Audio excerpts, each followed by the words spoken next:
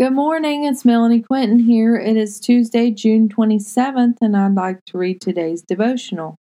Give up your life for eternal life. Matthew 16:25. If you try to hang on to your life, you will lose it. But if you give up your life for my sake, you will save it.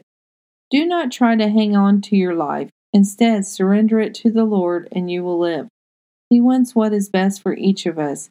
He doesn't want harm to befall us.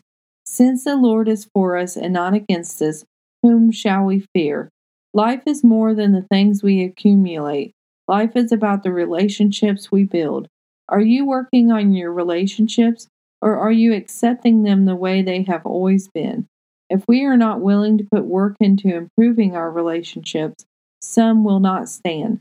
Some relationships come easy and others are more difficult. Work on your relationships today and ask the Lord to give you His abundant life. I do not have all the answers, nor have I completely figured out life. What I do know is people want to be seen, people want to be heard.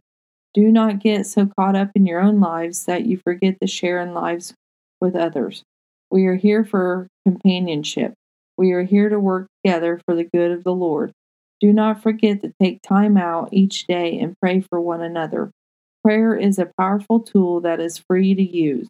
All we have to do is get in the right heart posture with the Lord and ask what we have need of. He is faithful to hear us from heaven and provide our every need.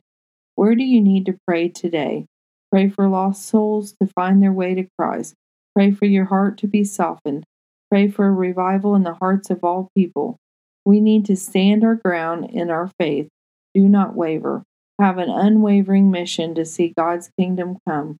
Have a blessed day inspired by God on 627. Thank you.